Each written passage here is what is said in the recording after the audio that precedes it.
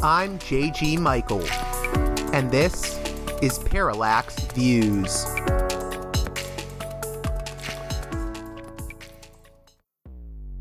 Hello, this is Mike Swanson. In a few moments, you're going to listen to another segment of Parallax Views. But before you do that, let me tell you about my new book, Why the Vietnam War. It's a sequel to my previous book called The War State, which has lots of positive reviews on Amazon. It's been out for years. But this one is a more detailed case study of how the American empire and national security state operate using Vietnam. And I believe it shows also how things work today, how policy is actually made and why. So grab the book on Amazon.com, Why the Vietnam War. This edition of Parallax Views is brought to you by the $10 and above tier supporters of Parallax Views on Patreon. So, with that in mind, producers credit shoutouts to Gunnar, Mark, Alexander, Catherine, Tilo, Emilia, Jeff, John, Bert, Brian, Elliot, Michael, Brace, Nick, Mersham, Galen, Arlen, Bo, Geekadelic Media, Chance, Chase, Dan, David H. Y. Kellerman, Saaded 13, Kathleen, David, Ava, Bob, The West Bank Robbery Podcast, Jamie, Enoch, Gary, Max, Ishtofer, James, Martin, Matthew Ho, Brian, Nobody, Thomas, and Dano. And now on to the show. Hey there, Parallax Views listeners. On this edition of the program, we're going to be speaking with Simon Matthews, author of Free Your Mind, Giovanni Tinto Brass, Swinging London, and the 60s pop culture scene. If you're unfamiliar with Tinto Brass, he is perhaps most well known today as a filmmaker who specialized in erotic or softcore films in Europe, as well as the director of Caligula, a star-studded 70s effort starring Malcolm McDowell and Helen Mirren, among others. The screenplay for Caligula was famously penned by Gore Vidal, but the finished movie did not reflect either Vidal or Brass's vision, as the producer, Bob Guccione of Penthouse, had the film re-edited with hardcore inserts. In many ways, the legacy of Tinto Brass has been forgotten, especially his films made in swinging London around the time of the mod culture boom. Those films are a time capsule to give insight into the pop culture and counterculture of 1960s London. We'll be talking about that and much, much more with Simon Matthews in the conversation to follow. If you're unfamiliar with the work of Tinto Brass, well, this is one hell of an introduction. So, with all that in mind, let's get right to it with Simon Matthews, author of Free Your Mind, Giovanni Tinto Brass, Swinging London, and the 60s pop culture scene.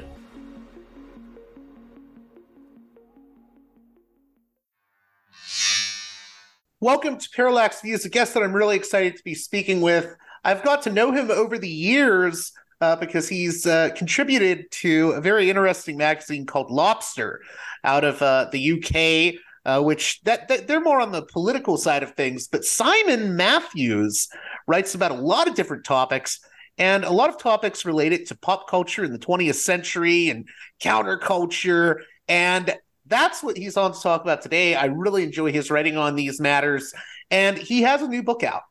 It is called Free Your Mind, Giovanni Tinto Brass, Swinging London, and the 60s pop culture scene. How are you doing, Simon Matthews? I'm absolutely Fantastic. Thanks for the introduction, and it's great to be here. So, Simon, if you could, I have listeners that are not necessarily as familiar with European cinema. So, who is Tinto Brass? He's an Italian filmmaker of the 1960s and onwards, who's still with us. He's 90, but he's not working anymore in cinema, as far as we know. And through the 60s and 70s, he made quite a lot of interesting pop art films in different genres. He did a spaghetti western, for instance. He did a couple of swinging London films. He did some sort of 70s, early 70s improvised street theatre, political type films. And in the mid-70s, he got bogged down a bit with being asked to direct Caligula and then being thrown off the film by Bob Guccione of Penthouse. And his career stumbled, and he then spent about 20 years making softcore films, which made him a huge amount of money. And it's probably what most people who've heard of him know him for.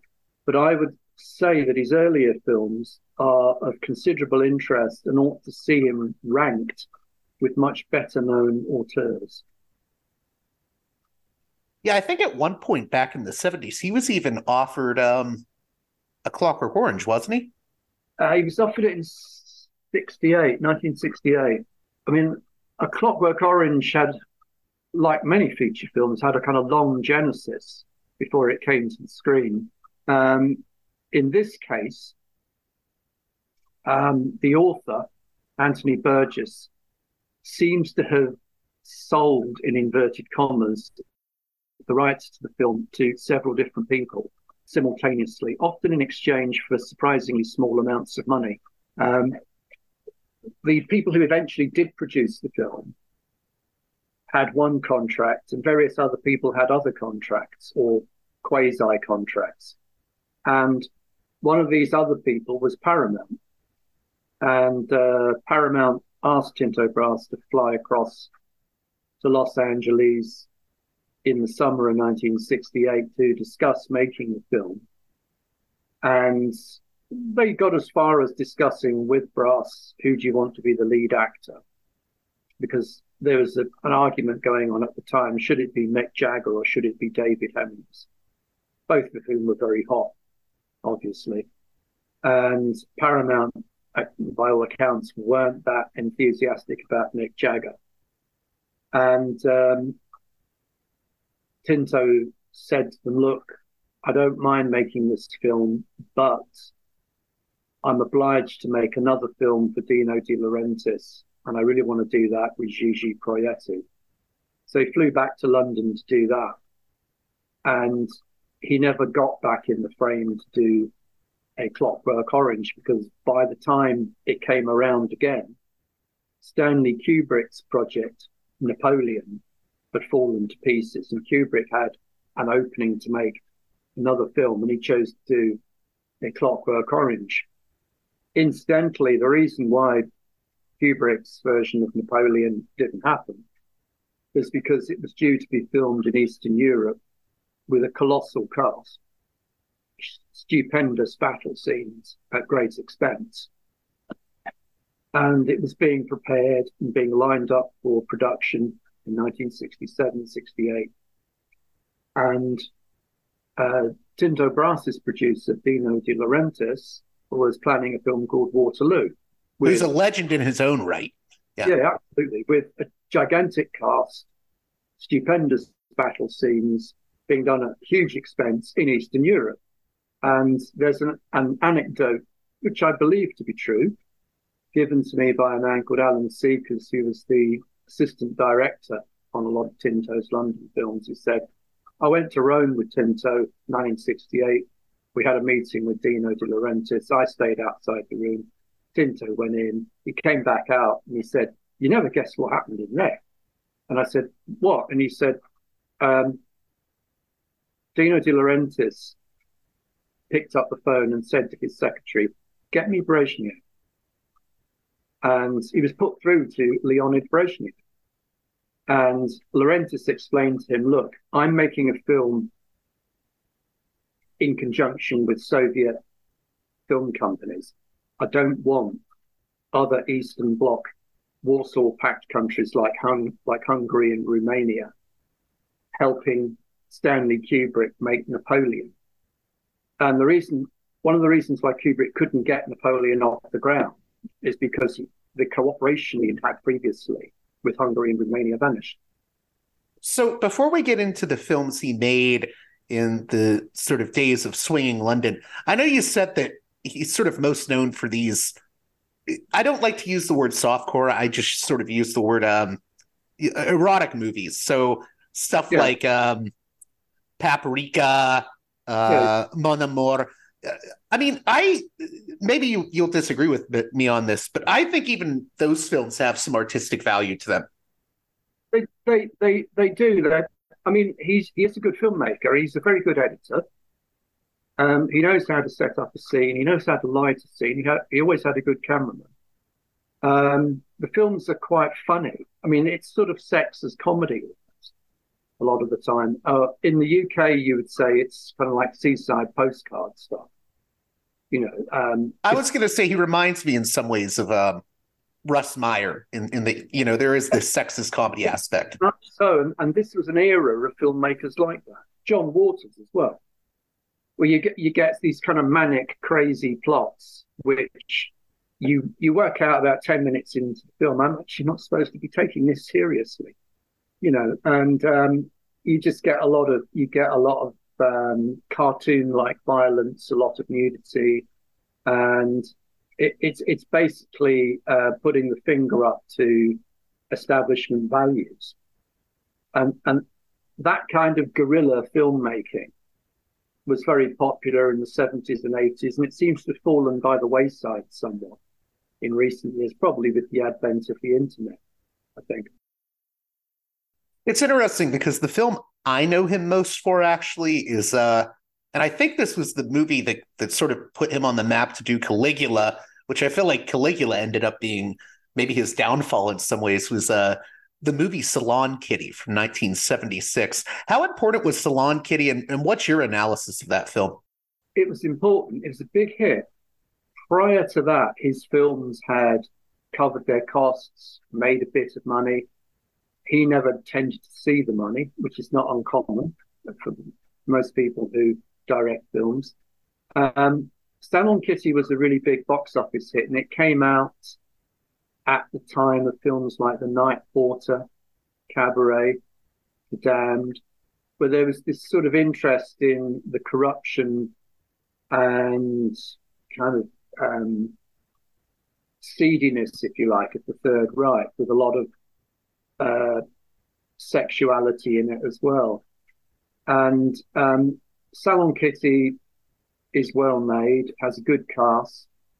It's got a lot of music in it. In fact, you think there's so much music in it, you might even think it is a musical, although it isn't actually a musical, but it's a sort of bit like Cabaret as well in that respect. And it was a period, I suppose, of Nazi chic, as some people might say. It sort of became fashionable to look at the kind of interior design of the Third Reich and things like that.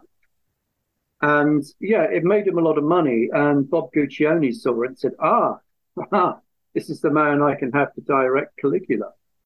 I was going to say, too, I'd be remiss if I didn't point out, it had a really great cast, too. You know, he was able to get some good casts together. Helmut Berger was in it. John Ireland even had a role. I always forget that Ireland was in it, but, you know, he had an eye for some great casts. And, of course, in your book, you have a foreword by the great Franco Nero. So can you talk about his relationship with actors and how he would direct them?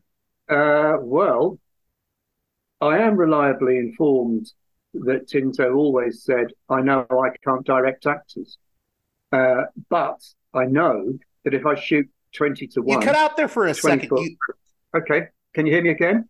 You said Tinto would say with regards to knowing actors or working with actors? I know I can't direct actors, but he's essentially a film editor.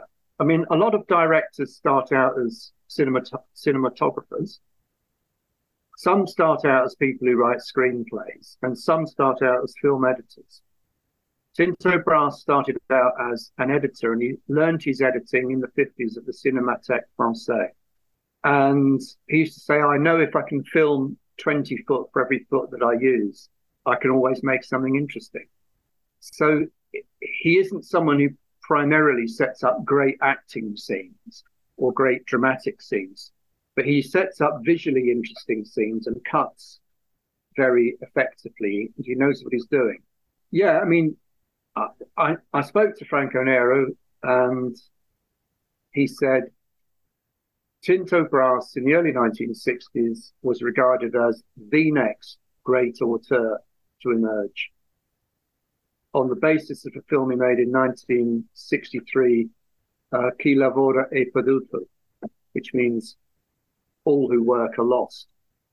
It was banned, but it was incredibly well thought of.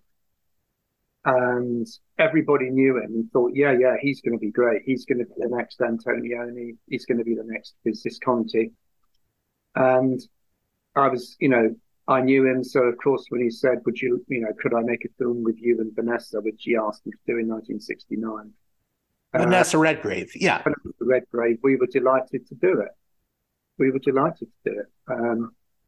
And he seemed to chime with the spirit of the age then as well. He was anti-war, he was pro-liberty, he was in favour of tearing down social restraints and social institutions at that point. And the film they made was Dropout, which was originally slated to be produced by Carlo Ponti. Carlo Ponti pulled out because it's a brisky point, lost a lot of money, didn't do very well. And so Vanessa Redgrave and Franco Nero and Tinto Brass had to put in money of their own initially to get Dropout made. Could you talk a little bit about I don't know if you want to, before we get more into Dropout, do you want to talk about some of the earlier films he did? Like, I know he did that sex comedy, The Flying Saucer. He follows that up with Yankee, which is a very interesting entry in the sort of spaghetti Western cycle. And he also did The Howl, which is a very odd film. What can we say of those films and the films leading up to Dropout? Well, The Flying Saucer was a kind of filmed, 1964, 65, is an Italian comedy shot in black and white. Monica Vitti's in it. Silvano Mangiano is in it. And it was, I think that was a Dino De Laurentiis production, because he did 2 films early on for Dino De Laurentiis, and it made a lot of money in Italy. It's very popular. It's not, it's a comedy about a flying saucer. It's not exactly a kind of intellectually strenuous plot or anything like that. It's not necessarily a tourist cinema. No. Yankee, the spaghetti Western. That's the one with a lot of, I remember seeing it. It had a lot of pop art sort of inclinations to it that were unusual for the time. Yeah, he got asked to direct that because I think he got asked to direct it because everyone who could direct films was being asked to make spaghetti westerns in 1966. But he devised a way of portraying the action in the same way that you would have with strip cartoons. If you're reading a newspaper and there's a strip cartoon serial and you have 12 little pictures each week with that episode in it. And the scenes in Yankee are set up like that. For instance, if the hero rides into town, you don't see a picture of the hero riding into town. You see a picture of the horse's hooves galloping or something like that. And he made quite an avant-garde interpretation of the spaghetti Western, which the production company immediately re-edited, and he immediately sued them and established his right to have the final cut legally. But Yankee, yeah, I mean, it got released around Europe, certainly, and probably made money. And it was on the back of that he got asked to film in London, because by that time, everybody was piling into London. On the coattails of Antonioni, who was making Blow Up, and characteristically was filming extremely slowly and with immense solemnity and seriousness. And Brass turned up in London in the early months 1967 and made a film called Col Cuore in Gola, with Heart in Mouth, with Jean-Louis Trintignant, who was probably one of the most famous actors in the world at that point. It was in a film called A Man and a Woman, which was a colossal international hit. And he was partnered by a Swedish beauty queen called Eva Aulin, who is later world famous for being in Candy. And it's a sort of giallo thriller, murder mystery. It just starts in swinging London. Brilliant title scene. The action is set up again like a pop art film, with Guido Crepax doing a lot of illustrations and cartoons for it. He had a pop art series called Valentina, the adventures of a sort of woman called Valentina, who quite a lot of the time appears to have very little clothes on. And Tinto just has this, it's a very straightforward murder mystery. And he follows the characters around London, filming outdoors a lot of the time. And you get to see the Granny Take a Trip boutique. You get to see Indica Gallery, which is huge association with the Beatles and the London counterculture scene. And finally, he shoots the last 20 minutes of the film, the climax of the film, at a huge festival called the 14-Hour Technicolor Dream, which has got just about every band in Britain playing at it. And the cast go into the hall, Tinto and the camera go into the hall, and he then films the end of the film with, at some point, members of the audience looking at what's going on, thinking that it's people doing a film, doing a kind of stage performance with a camera as part of the 14-Hour Technicolor Dream. And I'm astonished it's not better known. I mean, I'm just astonished. This movie, by the way, real quick, this is the movie, I think it's also known under the English title Deadly Sweet, right? Yes, that's right. Okay. Yeah. But you said you're astonished it's more well known. Yeah, absolutely. I mean, it's more entertaining. It's more entertaining to watch, say, than Jean-Luc Godard's Sympathy for the Devil, which I've tried to watch. I just find rather tiresome after a while. I mean, you can watch it and just think, oh yeah, let's hang around and see what the Rolling Stones are like, or let's see what the next bit is. But it's not. It kind of like it's a bit leaden, I think. Or you look at Antonioni, Blow Up.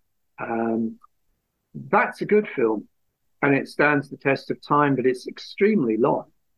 Whereas Deadly Sweet is short, entertaining, and there's a lot going on in it, if you care to look at it, and it survives today as a sort of priceless time capsule. Everyone talks about a guy called Peter Whitehead, who the filmmaker who did Tonight Let's All Make Love in London. He was actually also there at the 14-Hour Technicolor Dream filming. In fact, there seemed to have been 4 different film crews there on the night filming everything. Everyone remembers Peter Whitehead. Nobody remembers Tinto Brass. And I would think it's probably because if you spend the last 20 years of your life making erotic films or softcore films, it's not cool to be given the credit, or for people to give the credit to you for actually doing something quite special earlier on. I was going to say, too, with those last two films we talked about, Deadly Sweet and Yankee, I mean, they really are, I would say, a different experience than most other films of that genre. Yeah. So this director who's worked in different genres early on, with Deadly Sweet being more of a giallo or a giallo, and Yankee being a Western, but there's just something very different about them, very pop art, very anarchic. They're imbued with this spirit that you don't see in other films of the genre. Yeah, I mean, Tinto Brass came from an artistic family.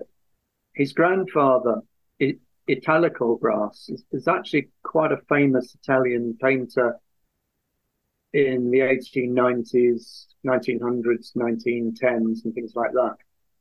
And it's very famous in Venice. And Tinto Brass was brought up in a very artistic milieu. And he started out, I mean, early on in his career, before he moved on to features, he made experimental art films, including stuff which was designed to be shown as a wraparound experience.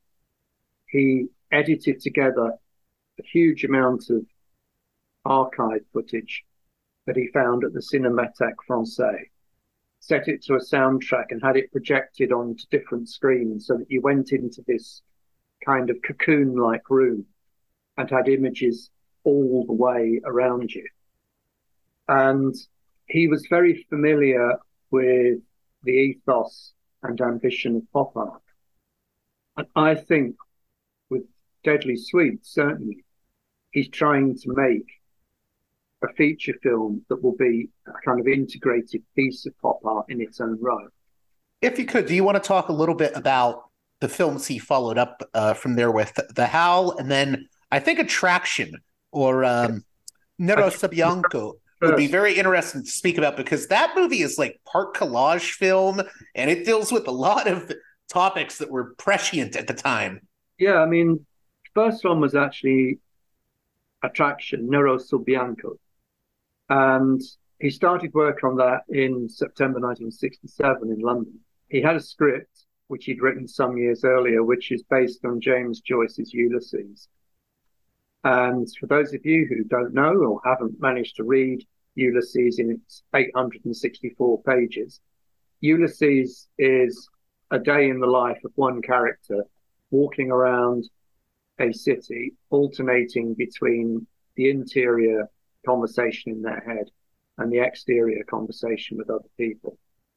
And he made a version of that in London in 1967 with a Swedish fashion model playing a woman walking around London, Anita Sanders. And in this, she's being pursued, or she thinks she's being pursued. We don't really know whether she's imagining it or not, by a black man played by Terry Carter, black American actor who had been in the Phil Silvers show as one of Sergeant Bilko's gang at one point. Later made some kind of blaxploitation films in the mid-70s. And again, the editing is phenomenal. The soundtrack is stupendous. He wanted to have Procol Harum score the entire film, with all the action being explicated by the songs. There's not very much dialogue. Procol Harum went through some lineup changes, so he couldn't use them, but he managed to use an offshoot group, Procol Harum, called The Freedom, who actually did surprisingly well with it and came up with a pretty good score. I was very privileged to be able to speak to it. I think the last two surviving band members who are no longer with us on that, the drummer Bobby Harrison and the keyboard player Mike Leese. And again, it's a priceless time capsule. It gives us footage of Mark Boyle's light show at the Roundhouse, which, if you know anything about swinging London, is about as good as you can get. It's the light show that Pink Floyd and the Soft Machine used. And it's the performance that Mark Boyle's light show did in a private members-only club, where they wired up a couple having sex to some electronic instruments, which then set off a kind of display of different images on a screen. So it's a sort of groundbreaking film, and it is actually done very well, and it's brilliantly edited. It's easily the most ambitious film of its time, bar none. Easily the best film of the year. He gets to the Cannes Film Festival, May 1968. Dino De Laurentiis is freaking out, saying, "This will get banned. We can't show it anywhere. We'll just have to have a private screening for distributors." Fine. Okay. Cannes Film Festival folds after 3 days because of the strikes in France and riots. Tinto goes to the United States to talk about Clockwork Orange. Whilst he's in the United States, Dino De Laurentiis gets arrested for tax fraud and flees Italy. The film gets embargoed. It doesn't get shown for at least 18 months when an American distributor called Radley Metzger picks it up. Radley Metzger, also known for his sort of involvement in the erotic film world. Yeah, but he made incredibly artistic films. Yeah. Yeah. I mean, it's just, and Radley Metzger saw it and said, "This is good. This is good." And he bought the rights to it. And it ran in America for about 10 years. It must have made Radley Metzger an awful lot of money. And it was last heard of playing in drive-ins in the United States in 1979. And the reviews of it in the American trade press, when it was first screened in America in 1969, actually do say it's actually not a bad film. This is quite good. Subsequent reviews say it was also taking quite a lot of money at the box office. So it's an immense tragedy that film didn't get screened at Cannes in 1968. Had it been so, Tinto Brass's career, I think, would have been substantially different. But from there he goes on to make The Howl. This is the film he turned down A Clockwork Orange to do. And oh boy, what a mess. It's the problem with trying to judge it today is that we don't actually know what his cut of it would have been.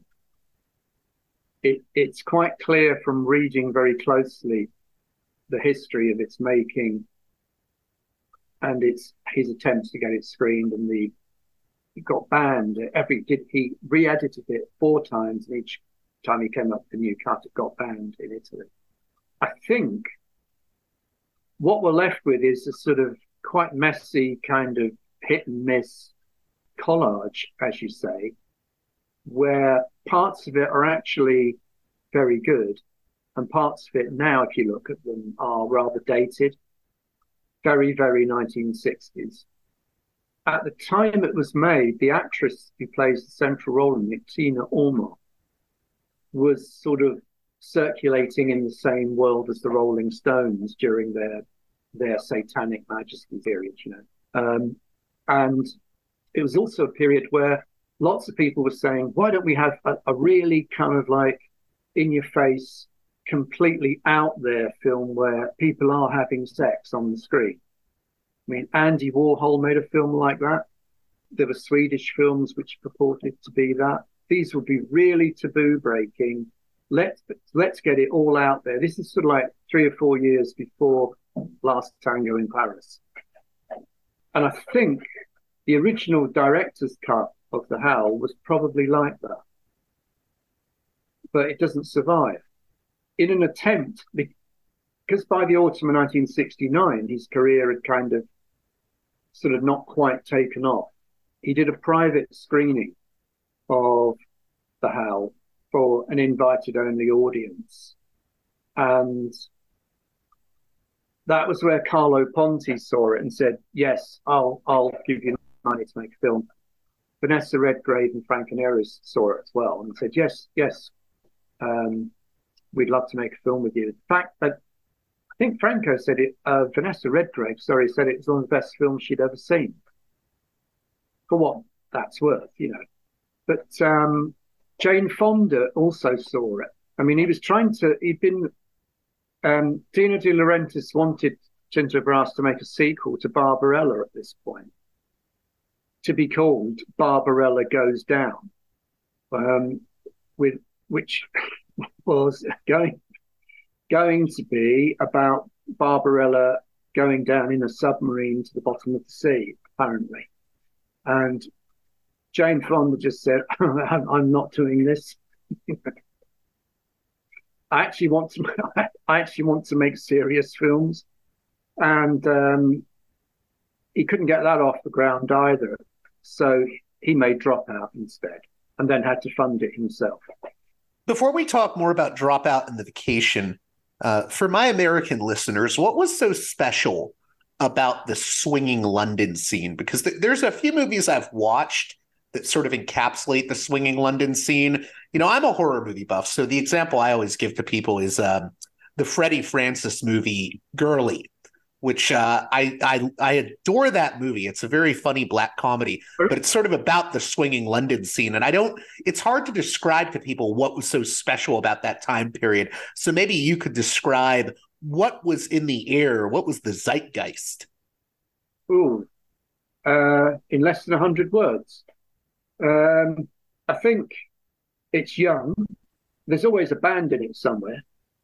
People wear absolutely the latest clothing, or always driving around in the latest car, going to the latest boutique, and everything, the language they use, everything is incredibly of the moment and extremely up to date. It's very hip. It's very youthful. Yeah, in a way that would be inexplicable now, because you wouldn't make a film like that. In contrast with how old-fashioned looking British films had been before, say, 1965, it was extremely vibrant. It tended to be in colour. A good example of before and after.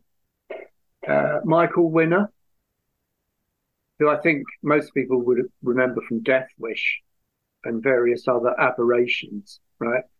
Michael Winner made a film called The Jokers in 1966. Oliver Reed, right?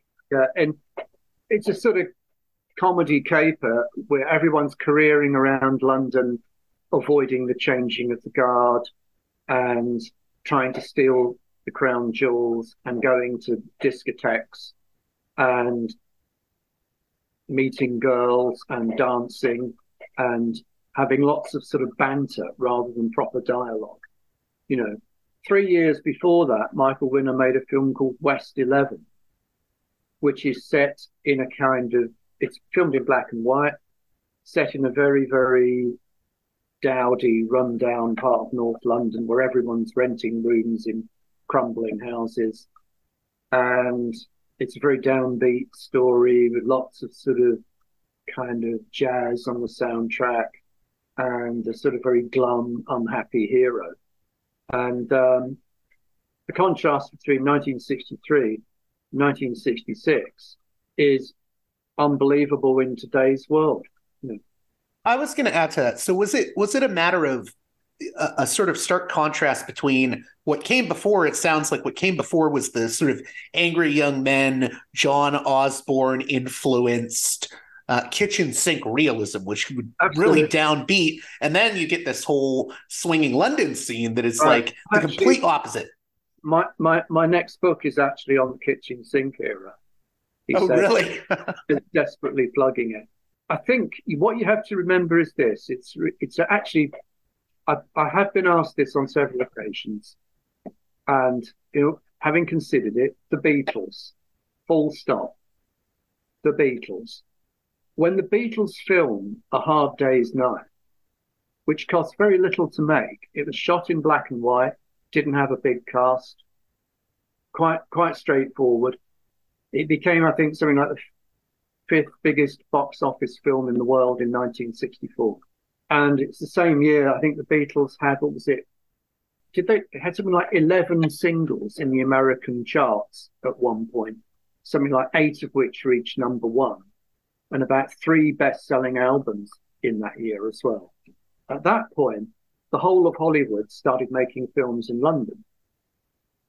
And they didn't want to make kind of they didn't want to make 1950s police thrillers. They wanted to make films with pop groups in them for a young audience. And swinging London as such takes off with the Beatles. And when the Beatles disappear in the end of 1969, it collapses like a souffle. Pretty much. I mean, pretty much, you know. So in terms of Dropout and The Vacation, these are the collaborations with Vanessa Redgrave and Franco Nero working with Tinto Brass. What is it about these films that is you would say most interesting? I mean, they deal with a lot of interesting subject matter. I mean, there's misfits and anarchists. You know? Yeah. Well, Dropout was made very cheaply because it had to be made very cheaply. It was filmed around London mainly, with a few shots done outside London. It's heavily improvised. If you're into improv, or you're into, I mean, it's a bit like Accidental Death of an Anarchist, if that means anything to you. It's sort of, these sort of things work quite well as a night in the theatre.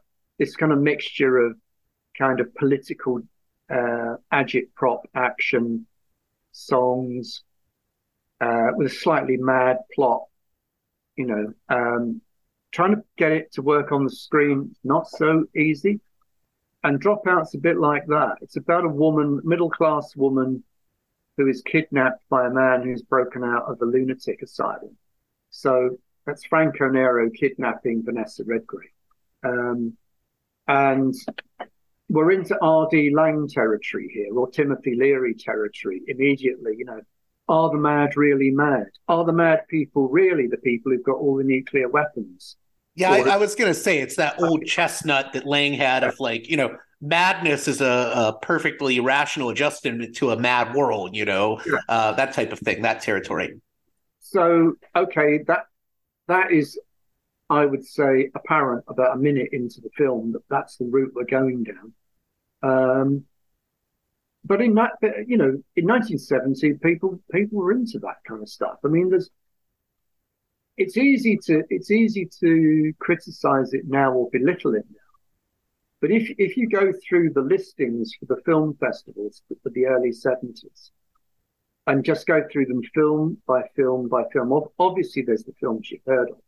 There's a ton of stuff you haven't heard of. And you then look at that. A lot of people were making films like that. Not in this kind of Keystone Cox way that he makes them, Tinto Brass makes them, but people were making dreadfully serious films on exactly that subject. And they were very popular. I mean, they're very popular with student audiences. I mean, most universities had cinema societies or cinema clubs, and they'd be showing a film like this every week. And it's a film like that. Yeah, I was going to say, I think it was a time where people thought there was this great horizon for radically reimagining society and the future and the potential for how we conceive of freedom, you know. And it's interesting to me because you're right. A lot of the non-Tinto Brass explorations of those ideas, like, you know, what freedom means in our age and whatnot, can be very solemn, whereas there's a certain joy I find in Tinto Brass that I don't necessarily find elsewhere. Yeah. I mean, there's always he always has a couple of interesting scenes in it as well, which you think, where was this filmed? In Dropout, he goes to a set of artists' studios at St. Catherine's Dock, which were only open a couple of years. They were open 69, 70, 71. And then got closed and the site got redeveloped. St. Catherine's Dock was a defunct dockyard on the River Thames for your American listeners. And there were lots of warehouses, and the owners before they redeveloped it, let lots of artists move in and use it as studios. And Tinto Brass descended on it and filmed some of the scenes in it. And it's quite cool. It's not in there for very long. And you can see on the wall pictures, and you can see in the background sculptures by the Makink brothers, who are Dutch pop artists. And the same sculptures and the same pictures are used by Stanley Kubrick in A Clockwork Orange. You remember the rocking sculpture of the male genitalia? Yes. Right. Okay. That's in Dropout. It's interesting to think who got there first. Did Kubrick? I mean, are Kubrick and Tinto Brass turning up within a week of each other, or something? Because the place actually wasn't open that long. So that's a curious detail as well. If you watch Kubrick's trailer for A Clockwork Orange, the original trailer in the film, it isn't much like anything Stanley Kubrick ever directed. And it's nothing like his other film trailers. But it is very like a lot of the things Tinto Brass did. And Kubrick was known for meticulous research. I think it's certainly possible that when he took on A Clockwork Orange, he made some inquiries. What's going on with this? Why doesn't anyone else want to direct it? Or what's happened? And they said, well, we've been trying all these other directors, and Paramount tried to get Tinto Brass to do it. Oh, Tinto Brass, I've heard of it, yeah. And he kind of looked at some of Tinto's stuff and then said, oh, yeah, this is quite good. I could do a film trailer with this. And you get this kind of jerky music and thousands of images edited together in a way which is instantly memorable. So I'm curious, why do you think Tinto's films were so different from maybe some of the other films of the zeitgeist? What do you think drove his approach? Because like you said, some of these films are rather solemn, but he takes a slightly different approach. I don't think he took himself as seriously as other directors do. He is a serious person. Yeah, I was going to say, I think Franco Nero says, he's a serious person, but there's always a hint of irony, And I'm told he's extremely well read.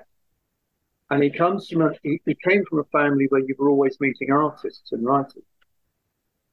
But he doesn't take that side of things as seriously. He's not pompous. I mean, you look at people like Pasolini or Godard. I keep talking about Jean-Luc Godard, but these are people who regard themselves as being very serious. By way of an anecdote, Godard made a second film in Britain in the 60s after Sympathy for the Devil. I think he made a film called English Voices or British Voices, which is like a documentary. It's an hour-long documentary commissioned by television and not shown because they didn't like it. It's got a scene in it where a woman comes slowly downstairs reciting a political tract completely naked. And the way Jean-Luc Godard did that was he heard there was a feminist writer in London called Sheila Rowbotham. And he went round to see her and said, I've read some of your writing. I'd love you to be in my next film. And she said, oh, good, And he said, what I want you to do is come down a spiral staircase reciting this page from the book, and we'll film you. But you've got to have no clothes on. And she said, no, I'm not doing that. And it's all the trappings of being highly intellectual. I think if it had been Tinto Brass, he would have just said, yeah, this is great. Why don't you appear in the film and we'll film you speaking this? There'll be loads of people walking around with no clothes on. Do you mind? Or anything like that. He'd have just been completely upfront about it without being in the least bit pretentious. And the person concerned might have actually done it, you know. But with Godard, it's always this issue of control as well, that he's entitled to do all this because he is a great intellectual. And Tinto Brass, it wasn't like that. He would quite happily, you can you imagine Jean-Luc Godard making a spaghetti western? Or No, I can't. no. Oh, you know, so he has a sort of, Tinto Brass has a certain kind of nonchalance, and he's not in the end, he's not bothered about his own reputation in that way, you know, which is, I think, quite a fetching characteristic. Do you want to talk about that movie we mentioned, The Vacation? Because that sort of is, I guess, the follow-up to Dropout, right? Yeah. Well, yeah, I mean, Vacation it's Vanessa Redgrave and Franco Nero again. That one they made in Italy. They made it in the Venice area. And like Dropout, not dissimilar plot. I mean, Vanessa Redgrave is released. She's released from the mental hospital at the start of she's released from custody of some sort at the start of the film. Yeah, I think she's at a mental asylum. Yeah. And she has a terrible time being abused, not sexually abused, but she's kind of like taken advantage of by the family she gets to stay with. And Franco Nero is a sort of man, a kind of almost like a gamekeeper or a kind of local man who kind of ends up looking after her or something.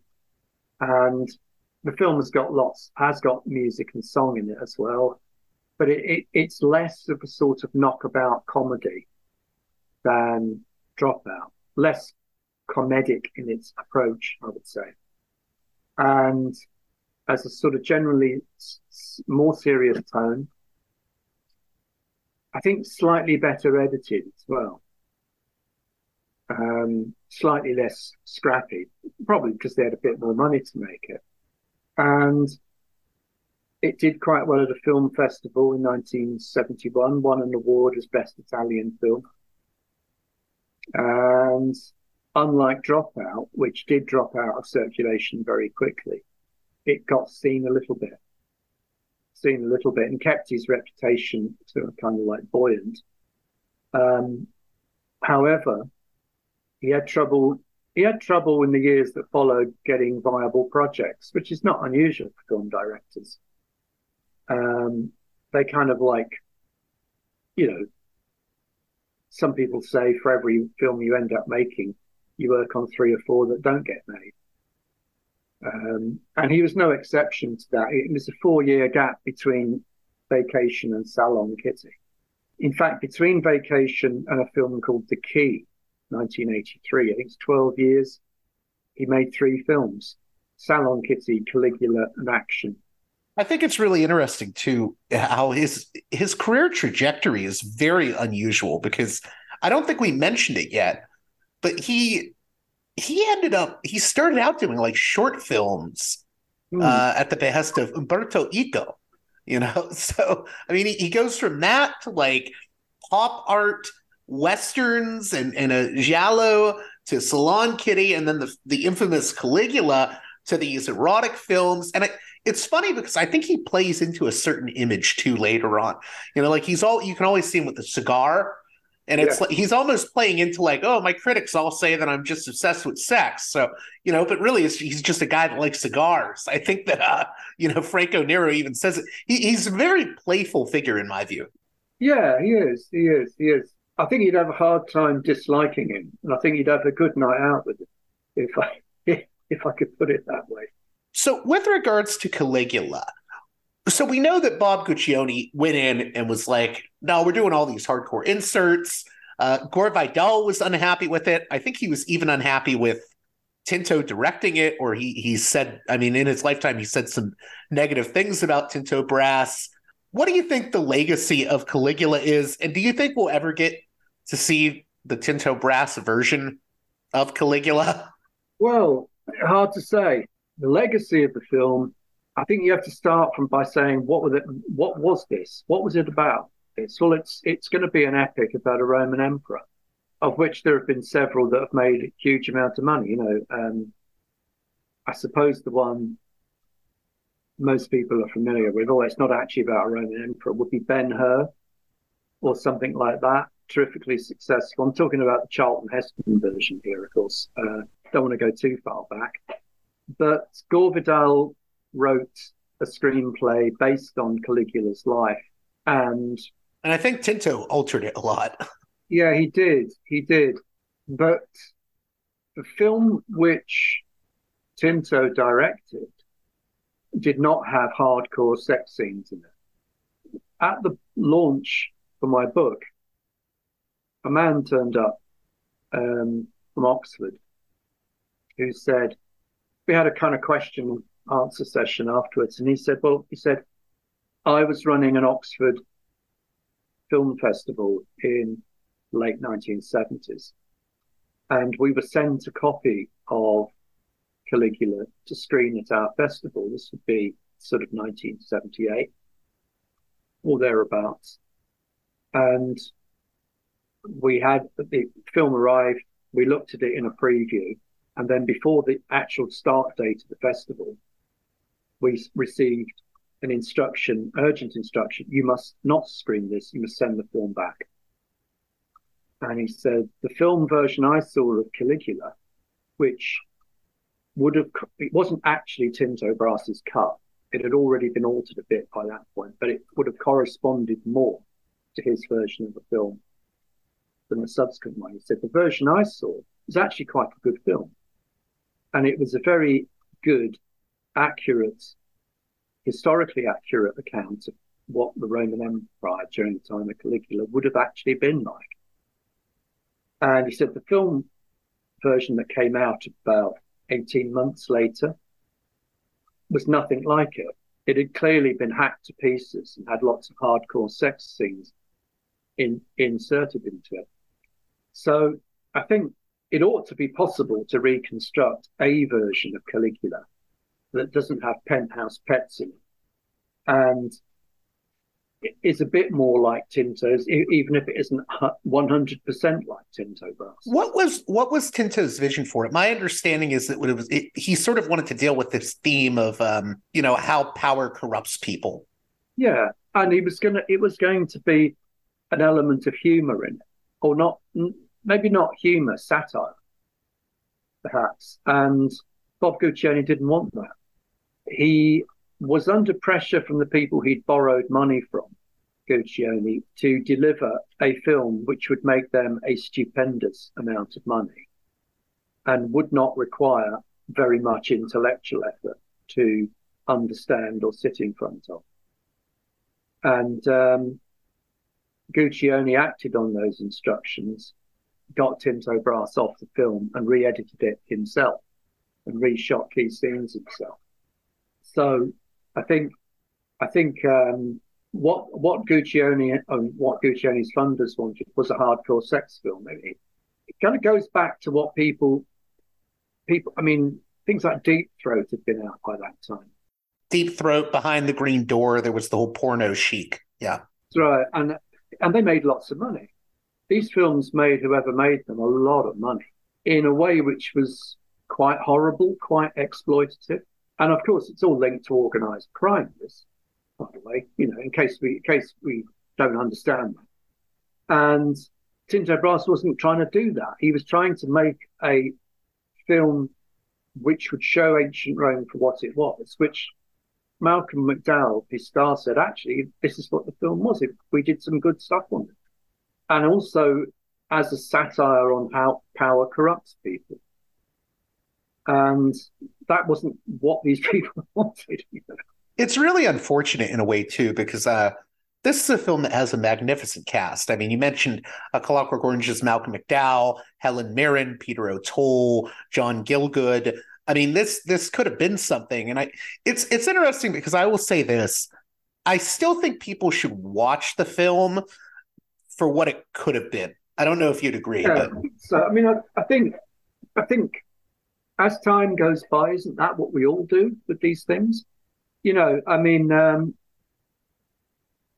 you kind of you sit yourself down and say, yeah, I'm writing about this, so let's have a look at this film that this director did.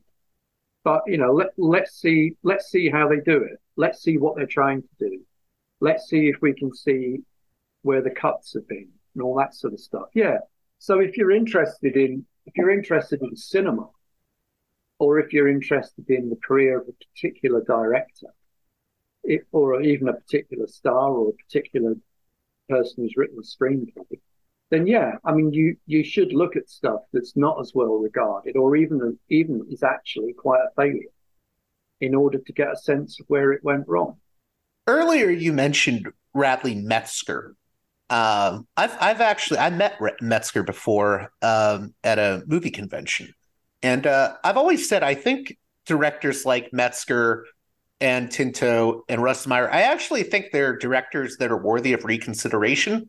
I'm a big fan of Radley's movies. Score, I thought The Image was very interesting, although that is a hardcore movie. Do you think that a lot of these directors, because they were dealing with issues related to sex and sexuality, that they've sort of been shelved in a way as being, not serious? And do you think there's an unfairness in that? I think it's unfair, and I think they have been shelved. What I would say about all of them is that these were people who liked film. They actually liked cinema, and they could do it as well. They could make films. I was going to say, I think that does get left out, especially with Tinto, because, I mean, everyone will say, Russ Meyer was a guy that liked breasts and Tinto liked butts. And they'll focus on the sort of voyeurist aspect. Yeah. But, what gets overshadowed is you can tell that Tinto really loves cinema. It's not just all about the sexuality. Yeah. If you take out of the equation the kind of physical comedy, if you like, the physical sexuality of it, all of those people, Metzger, John Waters, Tinto, all of them can direct a scene properly. They know how to do it. If you said to any of them, just do a scene of man driving a car down a road, pulling up, walking into an office block, they'd film it in a slightly quirky way, which held your attention. They would edit it with somewhat greater skill. They'd have an interesting color scene, an interesting color layer. I mean, I suppose one of the reasons why they've been abandoned is because they're not intellectually respectable. That's quite clear with all of them, even though they like film and cinema, and they can make films, and they have made good films. The other thing is, I think the market for a lot of the films they did make has kind of vanished with the internet. Once you've got the internet, but once you've got hardcore sex available on the internet for free, why would you want to pay to watch or why would you go to a cinema to watch a softcore film if you're that type of person, or if you're interested in watching sex like that? But I mean, why would you? So I think the internet swept away a lot of the reputation they had, really. So I know we've talked about the sexuality element, and I think people assume that I'm downplaying that by saying, well, there's other elements to his work, but how much does sexuality play in his work, and what can we say about that aspect of Tinto's work? Because I think it's done in I think he's very interested in the idea of sexual freedom and things of that nature, and I think there's a value in that. Yeah, he is. I mean, sexual freedom is one of the big issues of the 60s, and to a certain extent 70s as well. And it's a big theme, it's an increasing theme in his films, I would say. I mean, Nerosubianco is shot from a woman's point of view, about a woman who is in a marriage that she finds a bit conventional and boring, and wants to get out of it for a day and see what else there is in the world. And obviously the Howl takes that a step further. And both Dropout and Vacation are about a woman both have a central character that's female, and it's both about them being in some way fulfilled and escaping the constraints of society. I think if you said, well, up until them, I think certainly up until about The Key in 1983, points that Tinto Brass is making about sexuality are quite serious. Once he decides this is too much of a struggle trying to make mainstream films, I'll just make films that make me money.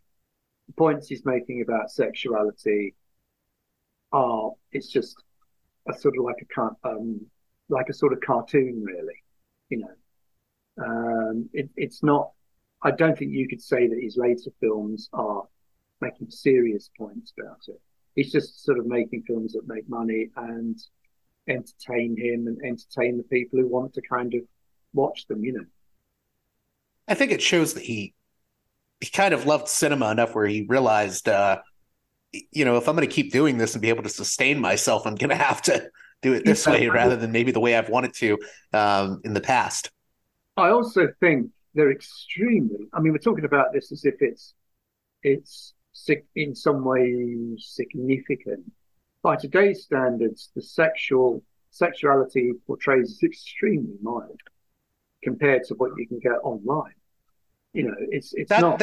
That's why I will still watch his movies. I really have a very little interest in the things that people will find online today involving sexuality. There's something I find more endearing with the way that he deals with sex and sexuality.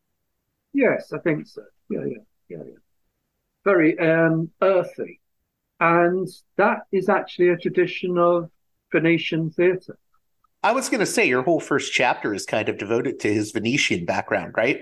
Yes, yeah. I think you need to understand where the man is from and what the traditions are in that part of the world, and what the traditions are locally. And Venice. Well, Venice, of course, is not was originally an independent city-state, and it's where Carnival started. The whole basis of having a carnival where people wear masks and disguise themselves for a day, and by virtue of doing that, you can do all sorts of things that you can't do the rest of the year. That starts in Venice. It ends up then being transported to Latin America, New Orleans, and other places. But it's originally a Venetian concept, which in turn goes back to the kind of comedy of the kind of Roman times, where there's lots of jokes about sexuality and bodily functions and everything else going on, and lots of debunking of authority as well. So I had two more questions. The first was, in terms of the way he deals with sexuality, I think what's also interesting is that with a movie like Nerosubianco, you do mention that he looks at the female perspective. It's told from a woman's perspective. Granted, it's being directed by a man, but to me, there's something that I appreciate about that more than films that come later that deal with sex in a very cheap way that really is just about, the sort of male gaze at work. I do think there is, in his earlier works, a sort of focus on the female perspective at times. Yeah, I think there is definitely. We didn't mention Jim Morrison, by the way. I forgot. Oh yeah, you know what? We should talk about that because, yeah. So what was the deal with that? Because I know Morrison did that experimental film Highway, an American Pastoral. Yeah. What happened with Morrison? What happened indeed? I was talking to the man who did the score for Dropout, and he said, we were in the dubbing studios in Rome doing the soundtrack, and there were several occasions when film producers came in to talk to Tinto, and they were talking to him and saying, we are setting up a film with Jim Morrison. We'd like you to direct it, and it's going to be called, or it's going to be like 40 Days in the Wilderness. And I checked with him. I went back to him. Are you sure about this? Are you sure they were going to make a film with Tinto Brass and Jim Morrison? And he said, yeah, absolutely. I remember it. I can't, So I went and looked at Morrison's later career, and that's hard going. I mean, because he was a massive alcoholic. It's not an easy read tracing his last couple of years. And there were various scripts and various other people trying to put films together in which Morrison would have played a character who goes into the wilderness to find himself. And the film was being, at one point, talked about being made in Europe, possibly London at one time. And it looks as if this was one of these kind of nebulous projects that was floating around in the background. Morrison never sobered up enough to actually, for the thing to be put into production. And he died in Paris in 1971, as we know. But one of the people who was preparing the script for this film later worked on Last Tango in Paris and co-wrote the script for that, which kind of has a not dissimilar feel to it. And it's one of the ironies of Tinto Brass's life that everyone proclaims Last Tango in Paris as the great breakthrough in sexual taboos being busted. Again, he misses it. He doesn't quite get his ducks in a row, as people say over here. And that opportunity passes him by. I wanted to ask you about, I know we mentioned his politics in passing, but he had some really radical politics and backed some different radical political parties, I think, over the years. He had some anti-NATO views during the Cold War. Could you speak to that? Yeah, he was originally a member of, he looked at the Communist Party originally. His father actually was a fascist. Really? Wow. Yeah. I mean, his grandfather, famous artist. His father was one of the generation who went through the First World War and thought Italy should have got more out of it, and later became a major supporter of Benito Mussolini. Brass didn't get on with his father. They had very different views. And Tinto himself started out, I mean, he was 12 years old when Venice was liberated in 1945, and he saw the partisans marching into Venice. He was 14 years old when the communists almost won the election in Italy in 1947. And initially he was drawn to communism. He had no time for Italian politics. Well, why would you during the Cold War? The Christian Democrats stayed in power almost permanently because the United States wanted them to stay in power almost permanently. And they were under instructions never to let the communists or socialists into power with them.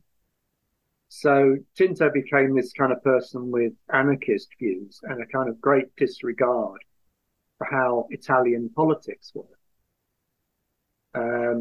which I guess later became similar to his general libertarian views. He was in the Radical Party. I don't know if he was actually a member, but he was clearly identified as a supporter of the Radical Party, who at one point kind of flickering around on the Italian scene in the 90s with La Cicciolina,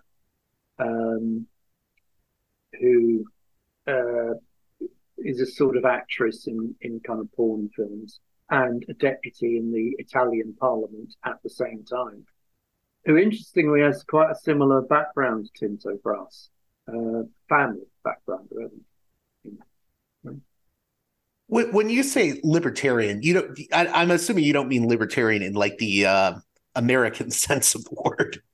No, he's not in favor of everyone having a gun or anything like that.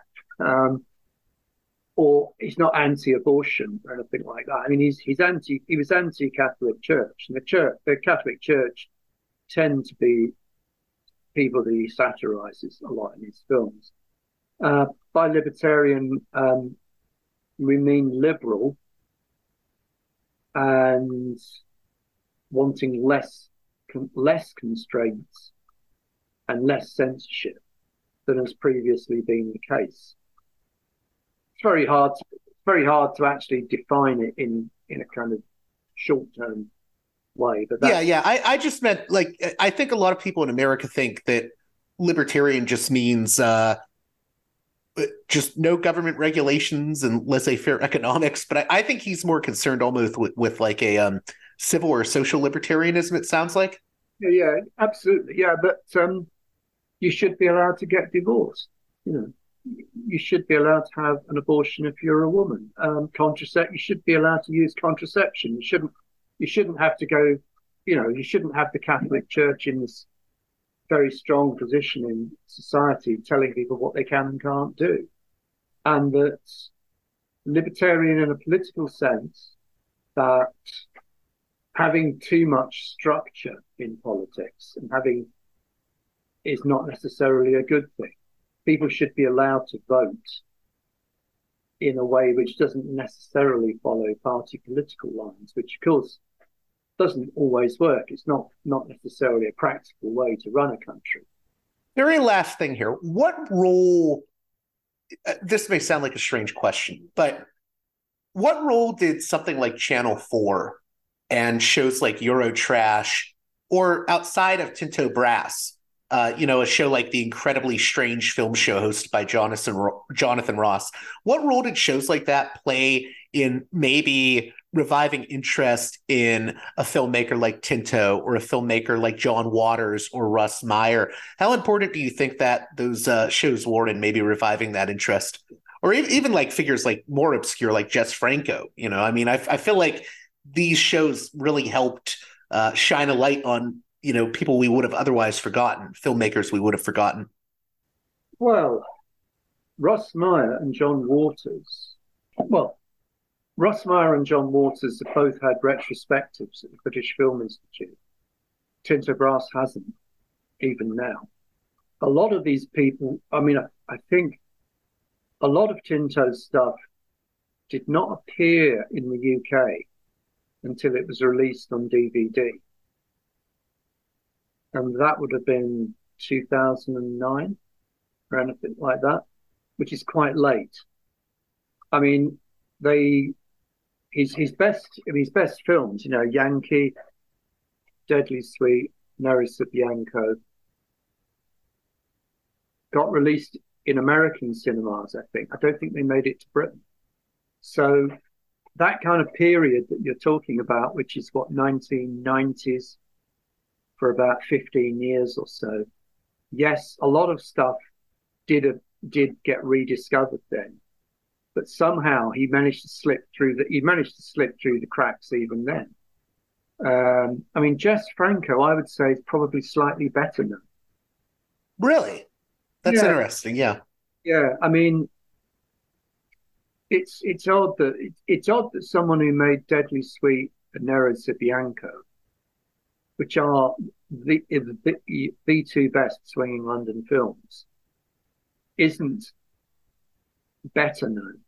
And I think there's all sorts of mundane issues to that. I mean, one of them is that I don't think the distribution rights have exist for those films in the UK. So you can't. They've never been screened on TV here.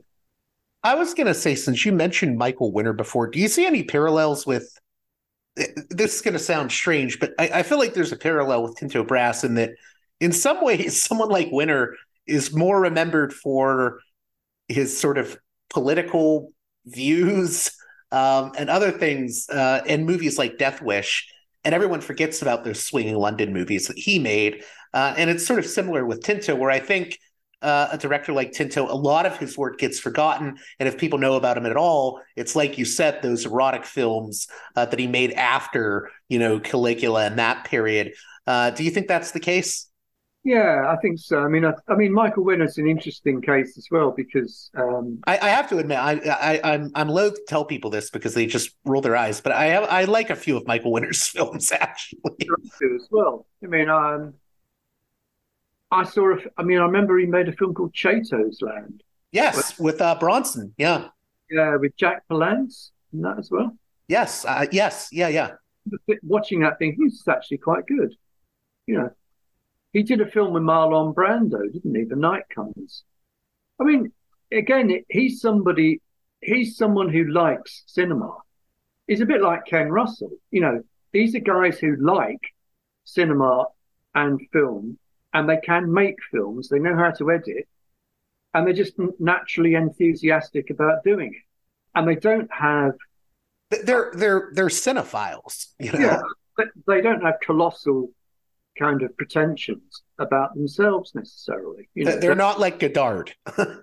Well, or lots of other auteurs who kind of like always win awards or get nominated for Oscars and things like that. You know, winners like that. Yeah, I mean, and he's. I mean, you wouldn't want to watch everything he's made, but a certain selection of his films are actually very good. Yeah, he's one of those. When I tell people that I like a lot of his films, they're like, "What?" Especially my British listeners, they're what? Like, well, you haven't seen everything. But in closing, do you think that Tinto's 90 years old now? Do you think when he passes on, there may be a reevaluation of his work? I would hope so. I mean, I did my best to give him a fair write-up in the book, and I hope it piques a few people's interests and leads to people taking a closer look and maybe elevating him slightly in the pantheon, although, the 1960s are receding, 1972 now. But I think, yeah, let's hope that as time goes by, people have a slightly higher regard for him. Interestingly, that the sales of the book, I'm told, are quite good in Europe. Not so good in the UK, but actually quite decent in Europe, which would again, probably be because his films didn't get released in the UK. You wouldn't have seen them in a late night cinema in London in the 70s or 80s, for instance, because there were no prints in the UK. Yeah, I was going to say, it does seem like there's interest with regards to Tinto Brass's work in Europe. There's that one German filmmaker, I don't know if you know him, Alexander, I think it's Tushinsky, that, is kind of like a scholar of Tinto Brass at this point. We've exchanged emails, and I've kept him up to speed with the book and advised him, told him about the publication. I hope he's got a copy and I hope he likes it. I thought his essay on Nerosubianco was excellent. Well, I'm glad for guys like you and him keeping it alive, but you were going to say something else. I'm sorry. He gets it. I used to work in disclaimer here. I used to work in a film library in the 1970s, documentary film library, where there were thousands and thousands and thousands and thousands of surplus cans of documentary film lying around. And I did actually used to spend some afternoons when there wasn't very much work to do, editing together little bits of film and seeing what they were like. That's how Tinto Brass learned to edit film at the Cinémathèque Française. So I can see how it's done. And once you've done a little bit of that, but when you see one of his feature films, you say, "Wow, that's good. Whoa, that's good." And he ought to be better recognized. No, I agree 110%. I mean, I'm sure Quentin Tarantino has stole a thing or two from him at some point. I'm happy to give Mr. Tarantino advice whenever he needs it. Well, I want to thank you again, Simon Matthews, for coming on Parallax Views. I really want people to check out this book because I love cinema and I really think Tinto Brass deserves to be more recognized. The book, again, is Free Your Mind. Giovanni Tinto Brass, Swinging London, and the 60s pop culture scene. I want to thank you again. How can my listeners keep up with your work? I don't think you have any presence on social media, but they can get the book at any of their favorite booksellers, right? I haven't got a big enough ego to have a presence on social media. And anyway, since Mr. Musk is now dismantling social media, I'm not sure what the value is unless I had my own website. Yeah, I mean, the book can be just Google Simon Matthews plus Old Castle Books, and they will be very happy to send you a copy or more than one copy if you wish to buy more than one. Well, that does it for this edition of Parallax Views. I hope you enjoyed my conversation with Simon Matthews, author of Free Your Mind, Giovanni Tinto Brass, Swinging London, and the 60s pop culture scene. As always, if you appreciate the work here I do at Parallax Views, I cannot stress enough that I need your help to keep this show going at patreon.com/parallaxviews. One more time, that's patreon.com/parallaxviews. Kick me some cash if you can, because you, the listener, are what keeps this show going. I only have one advertiser, the mighty Mike Swanson of Wall Street Window, but otherwise, this show is entirely listener supported. And with that being said, until next time, you've been listening to Parallax Views with Parallax Views to Parallax Views with Parallax Views. The way out is not simply to say, don't do it, just to prohibit. If nothing else, if we don't do it, others will be doing it like crazy. So, we have to confront the problem. But no, basically, I know of the great anxieties, problems, new forms of control, but it's also new forms of freedom. This is why I always emphasize that internet and all this new digital stuff, it's a very ambiguous phenomenon, but it's the field of struggle. New forms of enslavement, but at the same time, new incredible forms of freedom. We have to accept the fight with no nostalgia for old, allegedly more authentic communities or whatever. I'm not afraid. I'm not afraid. I'm not afraid. I'm not afraid.